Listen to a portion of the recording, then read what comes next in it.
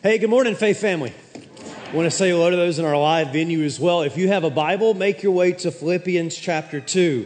Philippians chapter 2. We're continuing this morning in our series, in the month of September, we're going through the book of Philippians in a series that we've just called Commit.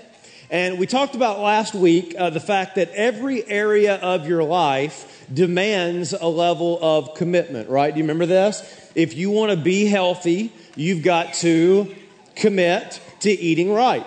If you want to do well in school, you've got to commit to study, commit to go to class. If you want to do well financially or at your job or in relationships or whatever area it is, you know that it requires a level of commitment.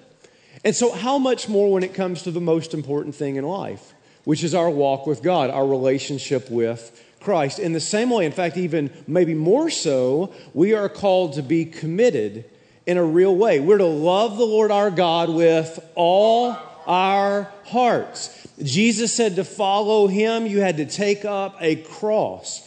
That is, you have to die to all other loyalties, all other commitments to be His disciple. This thing of Christianity is a call of commitment to Christ and to His mission. And so we saw in chapter 1 last week that Paul is committed to what we called gospel ministry. That is, wherever he was, he saw it as an opportunity to serve Christ. If he was in prison, if he had enemies, even in the face of death, he said, well, to live is Christ, to die is gain. He saw his life, because he was so committed to Jesus, as an opportunity to always be serving God. Now here in Philippians chapter 2, we're going to see something else as followers of Christ that we must commit to. Let's look at Philippians chapter 2, beginning at verse 1. If you are able to stand, please do so as we honor the reading of God's Word. Remember, Paul is in a Roman prison, and he's writing these words under the inspiration of the Holy Spirit. This is going to be a very convicting passage for us. It's even very intimidating to preach. Paul says, if there's any encouragement in Christ, any comfort from love, any participation in the Spirit, any affection and sympathy, complete my joy by being of the same mind, having the same love, being in full accord and of one mind. Do nothing from selfish ambition or conceit, but in humility count others more significant than yourselves. Let each of you look not only to his own interest, but also the interest of others. In fact, have this mind among yourselves, which is yours in Christ Jesus, who though he was in the form of God, did not count equality with God a thing to be grasped, but he emptied himself by taking the form of a servant. Being born in the likeness of men, being found in human form, he humbled himself by becoming obedient to the point of death, even death on a cross. Therefore God has highly exalted him and bestowed on him the name that's above every name, so that at the name of Jesus every knee should bow in heaven and on earth and under the earth, and every tongue confess that Jesus Christ is Lord, to the glory of God the Father. May the Lord teach us from His Word. Pray with me. Father, thank you for passages like this that help us understand what the Christian life is supposed to look like. We hear messages all the time in our culture around us that influence us away from the gospel. Bring our minds and hearts back to how you've called us to live, what you've called us to commit to as followers of Jesus Christ. And it's in His name that I pray, and God's people said, amen. Amen. Please be seated. I wish I could say that the only TV programs I watched when I was a kid, and we're talking late 70s, early 80s, right? I'm old, I know, right? I wish I could say that the only TV programs that I watched were things like Happy Days or the Brady Bunch, but I can't. In fact, I'm going to admit something this morning. There was another show. There was another show that captured the attention of us young Baptist boys. I still remember the slogan. In your satin tights, fighting for your rights, and the old red, white, and blue, yes, Wonder Woman, Wonder Woman. Now the world is ready for you. It was the Baptist version of Baywatch, all right? I mean, it was... I was convinced Linda Carter would make the perfect pastor's wife, right? Lassoing elders in a single cast. I mean, it was awesome. But listen, what I did not know when I was a kid seeing Wonder Woman, I didn't understand that what I was watching was actually a cultural icon of the gender wars. Wonder Woman was not the creation of a comic book writer. Wonder Woman was actually the creation of a psychologist, a man by the name of William Marston, back in the 1940s. Marston was also, by the way, the inventor of the lie detector, which is why, do you remember the weapon that Wonder Woman used? It was the lasso of truth. And the reason that he created this hero was because as he looked at the comic book industry, he thought it was too violent. It was too, you might say, male. So he crafted this hero from an all-female tribe in the Amazon, where there was nothing but peace and tranquility, which we all know is what you get when you get a whole bunch of women together, right? Nothing but peace and tranquility. And I'm in big trouble. I'm in really big trouble. But out of that comes this superhero who fights for people's rights, who stands up for self. Wonder Woman was a symbol of individuality. And that was not new to the 1940s. In fact, Marston fashioned her after Greek mythology, the goddess Artemis. Artemis here was a goddess who did not want to marry, who only took the companionship of women. And listen, right here, so valued her individuality that she killed anybody that threatened it. Artemis so valued her individuality, she killed anybody that threatened it. Now, what in the world does that have to do with Philippians chapter 2? Well, I'm glad you asked that question, all right? You were wondering the same thing.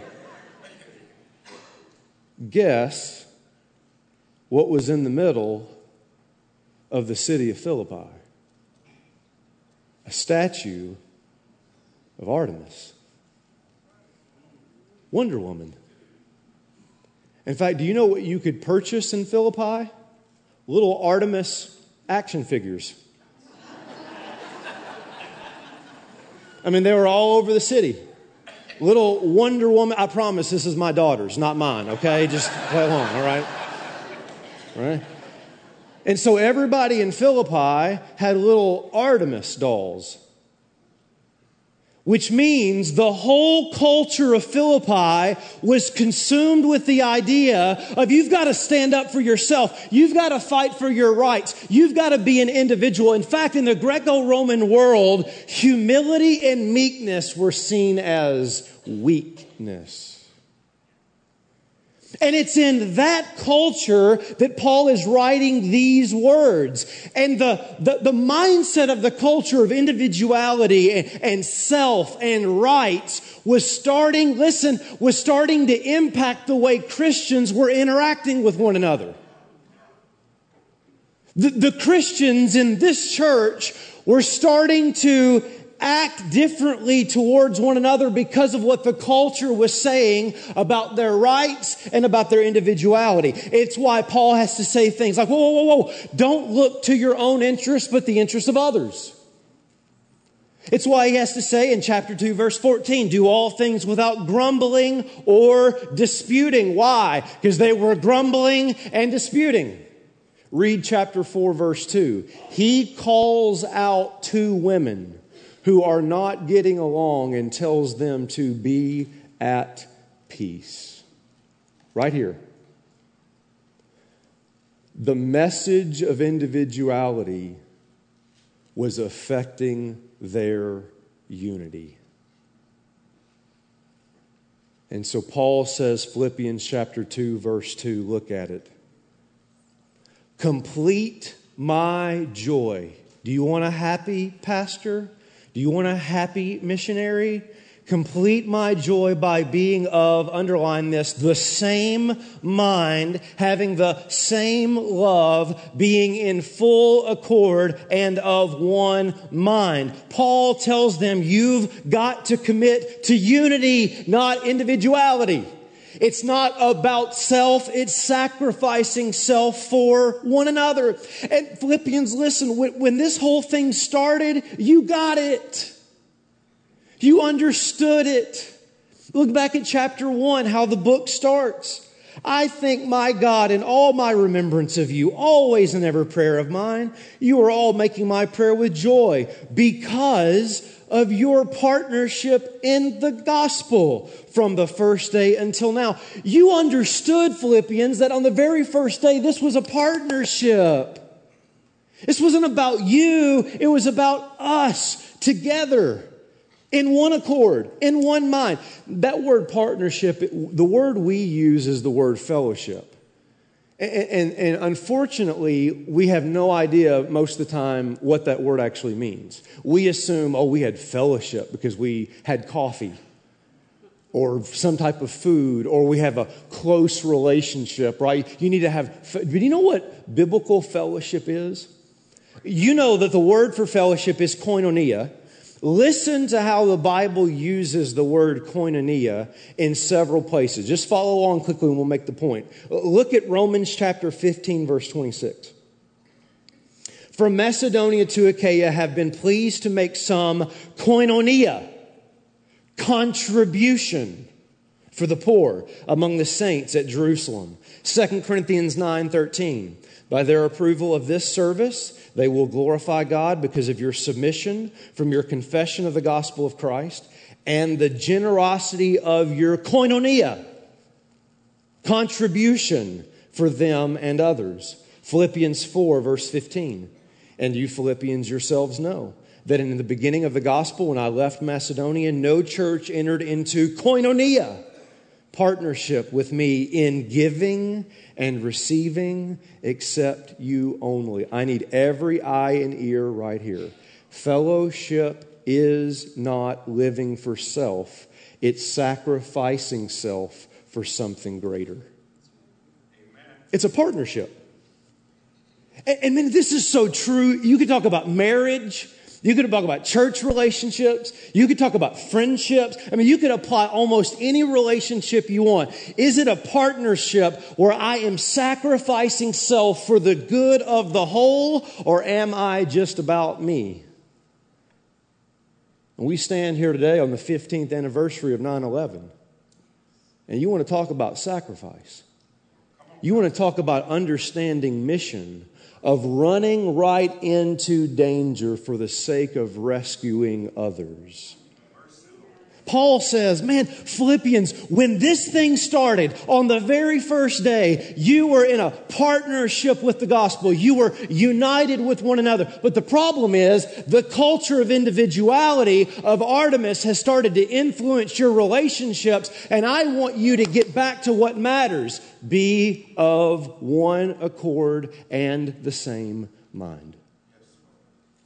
I have to ask, is that what we have here? Is that what are we a group of people who have come together sacrificing self for the sake of the mission? That's unity. And that's what God has called us to commit to. Now you'd say, well, that'd be easy to do if I had more things in common with these people. We got Viking fans and Packer fans and, a few Bear fans and, there's just, I had to represent, right? or whatever. We got all these different people from all these different backgrounds. If we only had more in common, then we could maybe be united. Well, I'm glad you brought that up. Look at verse 1. Paul now is going to give us the reason why they ought to be of full accord and of one mind. So, if there is any encouragement in Christ, underline that, any comfort from love, underline that, any participation in the Spirit, underline that, and affection and sympathy, underline that. Let me give you 4 words. Here are 4, follow me, common experiences that because of those common experiences provides all you need to be united together. Are you with me? Because of these 4 things, we have all that we need to be one with one another. Number 1 is this, a common salvation. The phrase, in Christ. Brother, sister, if you know Jesus and I know Jesus, we have enough to be united. Amen. If all we have is Jesus in common, we have enough in common. You are in Christ, Philippians, and because you're in Christ, because you have a common salvation, you have all the resources you need to be one. But not only do you have a common salvation, you're in Christ, but there's also the comfort from love. Now, I think because that follows the phrase in Christ, he's talking about the love we've experienced in Christ. Here's the point. You have all the resources you need to love if you've experienced God's love. That's a great place for an amen right there. You have all the resources you need to love if you've experienced God's love. Why? Because right here, the love you're called to give is simply an overflow of the love you've already received. The love that you're called to give is simply an overflow of the love you've already received. What did Jesus tell his disciples? I want you to love as I have loved you. Don't tell me you don't have anything in common. You've got Christ in common, and you've got love in common. And not only that, you have a common participation. He says you have the participation in the Spirit. That is, you have the Spirit of God. Now, why would the Spirit of God be important for the sake of unity? I can only dabble in this quickly for the sake of time, but follow with me closely because this is like light bulb moment. Right here, this will change your marriage, this will change your friendships, and this would turn this church upside down. What does it mean to have the Spirit of God in terms of the context textually of unity? God, in 3 persons, has lived in unity for all of eternity. Now, if you're married, you should immediately be like, I'm taking notes right here. Like, how in the world can you live in relationship with somebody else for all of eternity and always be united? Father, Son, Holy Spirit, one God, 3 persons. I'm going to give you 3 verses, but you got to hang close. And then I'm going to make the point. Ready? 3 verses that just give us a glimpse to what we're talking about. And man, it's exciting. Warning, I may come off the stage. So first few rows, beware. All right? John 16, verse 13, look at what it says. When the Spirit of truth comes, He will guide you into all the truth, for He will not speak of His own authority, but whatever He hears, He will speak, and He will declare to you the things that are to come. Now, watch this. He, the Spirit, will glorify me, Jesus, for He will take what is mine and declare it to you. Now, hold that. Look at the next verse. John 6:38, Jesus talking says, For I have come down from heaven not to do my own will, but the will of Him, that is the Father, who sent me. Hold on to that. One more. In fact, this is in our text this morning, Philippians 2, verse 9 and 10. Therefore, God, the Father, has highly exalted Him, Jesus, and bestowed on Him the name that is above every name, so that at the name of Jesus every knee should bow in heaven and on earth and under the earth. Are you ready to connect the dots? Some of you already are. How is the Trinity, for all of eternity, lived in unity? Because the Spirit is all about Jesus, Jesus, Jesus, glory to Jesus. And Jesus is all about the Father, the Father, the Father. Do the will of the Father. And the Father is all about the Son. Give Him a name, give Him gifts, a name that's above every name so that every knee will bow and worship the name of Jesus. The Trinity for all eternity has lived in unity because they've all been about giving glory to the other. They are submitted to one another for the glory of the other. Not for our glory, still the glory of God, but the glory of God in community known as the Trinity. Mind blown. My Lord. My Lord. No, listen. That same Spirit is in you. If you know Jesus. You have participated in the Spirit. The Spirit that for all eternity has known unity. But you won't see that in the world. You've got to look to God and see what relationships are really about. Is that anybody here this morning? Is that helpful? Like that was really theological, but could we just break that down practically? Like how would that look like in your marriage if what brought you joy wasn't getting what you want, but just honoring the other?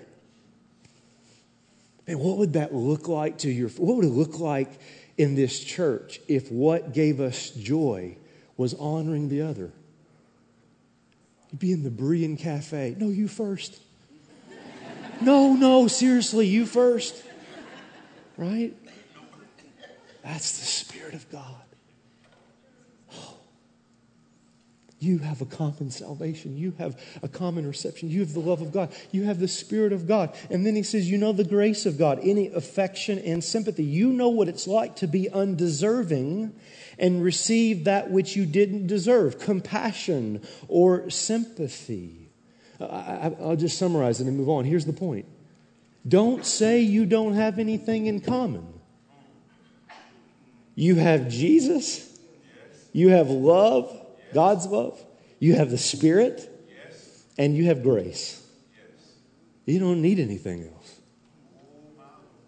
To be one, to be of one mind and one accord. Now, does that not make verse 3 make sense now? He said the problem is we tend to jump to verse 3 to get really practical, and we don't understand the weight behind it that is verse 1 and 2. Now read verse 3 and see if it doesn't make any sense. Do nothing from selfish ambition or conceit, but in humility count others more significant than yourselves. Let each of you look not only to his own interest, but also the interest of others. Now here's what we can say. In other words, act like God has always acted from eternity. Live out the participation of the Spirit, the love of God, the grace of God in your relationships towards one another. And is this not, the number one relationship problem, the number one issue with relationships is considering our interest above the interest of others? Don't point, right? You're like, I'm so glad you're here, right? I mean, listen to what James says. James chapter 4, verse 1. What causes quarrels? What causes fights among you? Is it not this, that your wife is always wrong? No, that's not what it says. That's not what it says. Is it not this, that your passions are at war within you? You desire and do not have, so you murder. Not physical murder. You kill relationally. You covet and cannot obtain, so you fight and you quarrel. And Paul says, I want you to think differently. I want you to have a different mindset. I want you to view life and to view your situations in a different way, which is the mindset of considering the needs of others, honoring others. Now, we do this more than we realize. So let me ask you this. Have you ever been in a situation, or have you ever been in an event where you were not the most important person there? Okay. Please say yes. Please say yes. If your answer to that question is no, you have an ego so big, I cannot help you this morning, all right? All of us have been in a situation or at an event where you were not the most important person there. In fact, if you've ever been to a wedding, and I'm not talking about your wedding, I'm talking about somebody else's wedding, when you walked in, did you notice that nobody stood up? Did you notice that? Like nobody saw you walk in the back door. Oh, everybody stand, right? Because they're here. No. Nobody stood for you. They're just like, oh, what's up, right? We're waiting for somebody else. Now, question, were you offended by that? Did you get back out in the car later that afternoon with your spouse and say, those people were so rude? I walked into that wedding and nobody stood. Oh, gosh. And then I went to the reception and they didn't even let me sit at the center table. I mean, just what's wrong with it? No, you completely understood because your mindset in that moment was, this isn't for me. I'm not the most important person in the room. I'm not the one who's supposed to be honored here. Someone else is. So right here, you gladly took your place to honor someone else. Or what about if you invite a guest over to your home, or you invite your boss, or I don't know, maybe you invite the pastor. It's a great idea, right? And what do? You get like all the best, silverware out. You make the best meal. You tell the kids what they can and cannot say. You hide the beer. The pastor's here. That kind of thing. I mean, man, you get everything just how it's supposed to be. Why? Why? Because you want to honor that guest. Because you know in that moment, you're not the most important person in the room. You have a mindset in that moment that considers others. Let me give you one more. Parents, have you ever done anything that considered the needs of your children more than your own, like every day? And the best example of this is Lorraine Allard. Lorraine was 33 years old, diagnosed with liver cancer, told that she did not have long to live at all, and she needed treatment immediately if she had any chance of surviving. The problem was she's 4 months pregnant. And the doctors tell her, you're going to have to terminate the baby in order to get on treatment so that you can live. And Lorraine refused. Her baby, Liam, was born 15 weeks premature. 8 weeks before she died.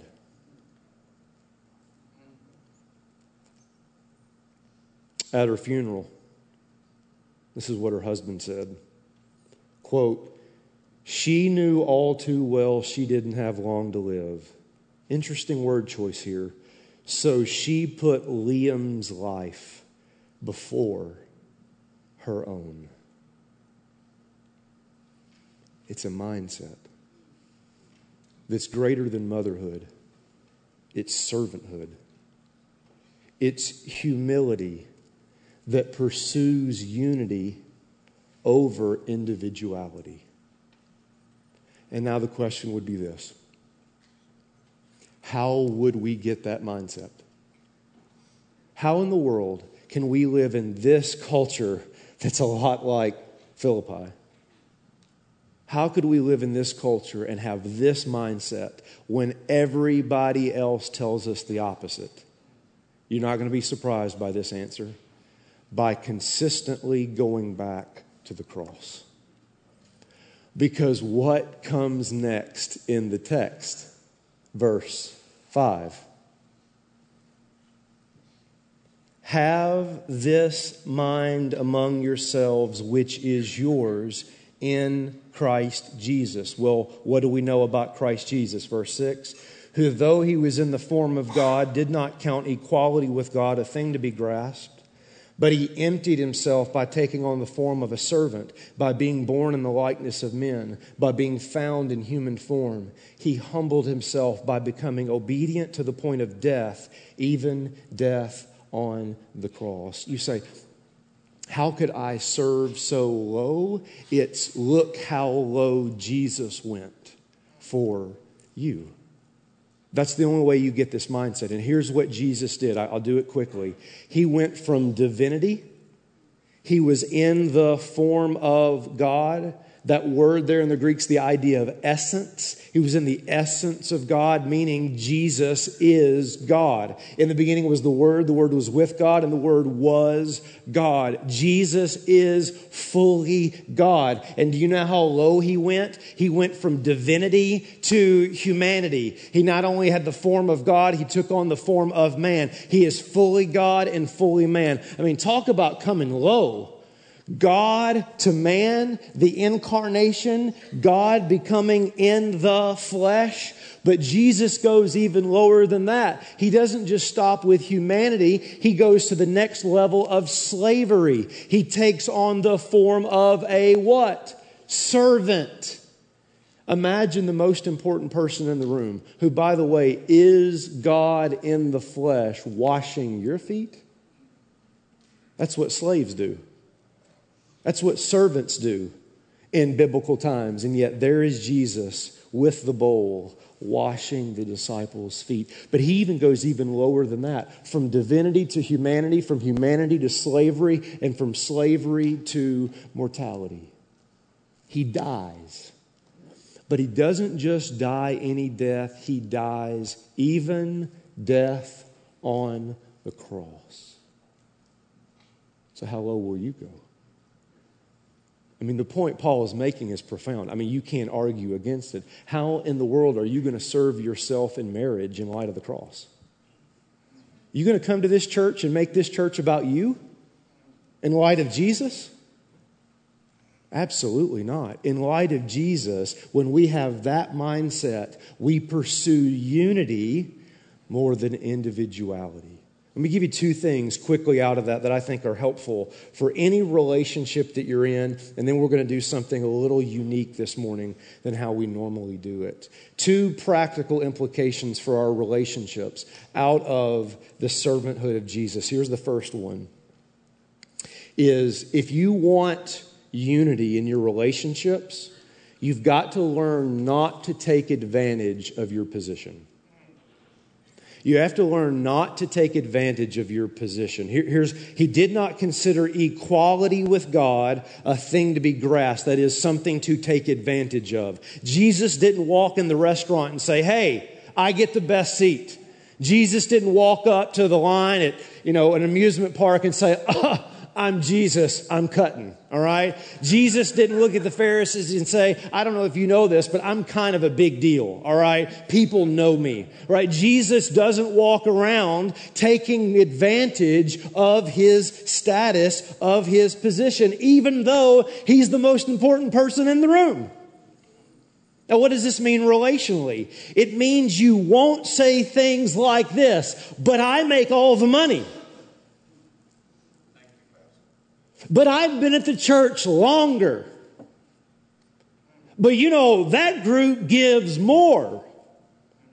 Don't you understand? I'm the husband or I'm the wife. No. When unity is more important than individuality, you don't take advantage of your position.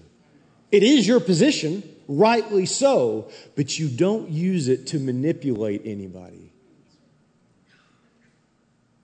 Jesus, even though he is equal with the Father, does not use that as an advantage, but he empties himself and becomes a servant. Here's the second thing for our relationships is this, and I need to explain it for just a moment.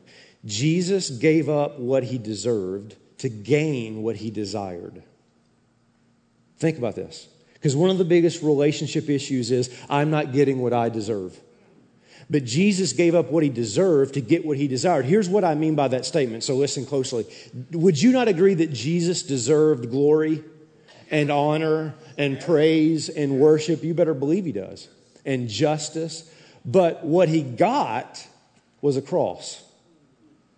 And he gladly took the cross rather than the praise of men while on earth so that man and God could be reconciled. Let me put it this way, everybody right here. Jesus chose humiliation to get reconciliation. Jesus gladly set aside what he deserved to get in order to accomplish what the Father had sent him to do, which was unity between God and man. So here's the practical question. Are you listening? What do you want in your marriage? A healthy marriage or to get what you deserve? What do you want? A healthy church or do you want to get what you deserve? Do you want a healthy friendship or do you want to get what you deserve? You see, you're not going to get both if you want unity. And Jesus gladly gives up what was rightfully his to get what the Father had sent him to do. Here's the text this morning, and then we're going to do an application together. The text is this.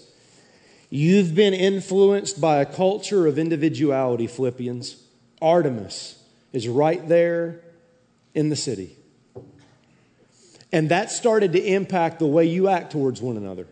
Individuality has affected your unity. So I want you to be of one accord in light of all that you've experienced together.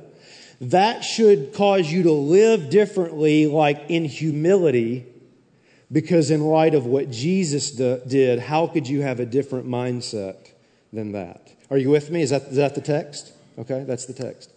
And here's how we're going to apply it.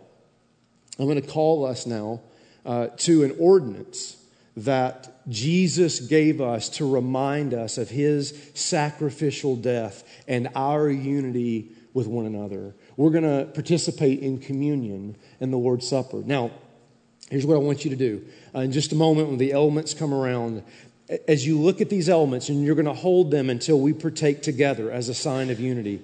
But as you look at the broken body represented in the bread, as you look at the poured out blood, the death represented in the juice, you're going to be reminded of what Christ did, Philippians 2, to reconcile you to God.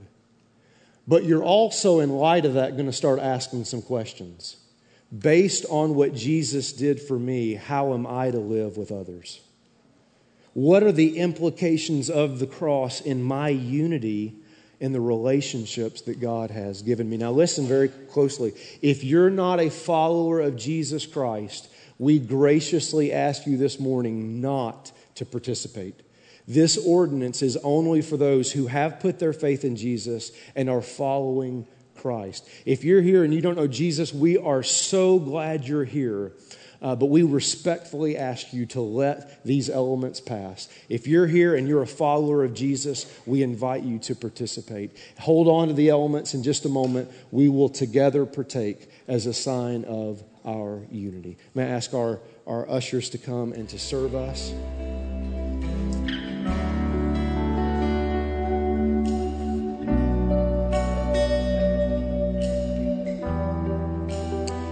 As Jesus is preparing to go to the cross, which is what's represented in the elements that you have before you, he prays. He prays to the Father, and this is what he prays for. In John chapter 17, verse 20, he says, I do not ask for these only, but also for those who will believe in me through their word, that they may all be one.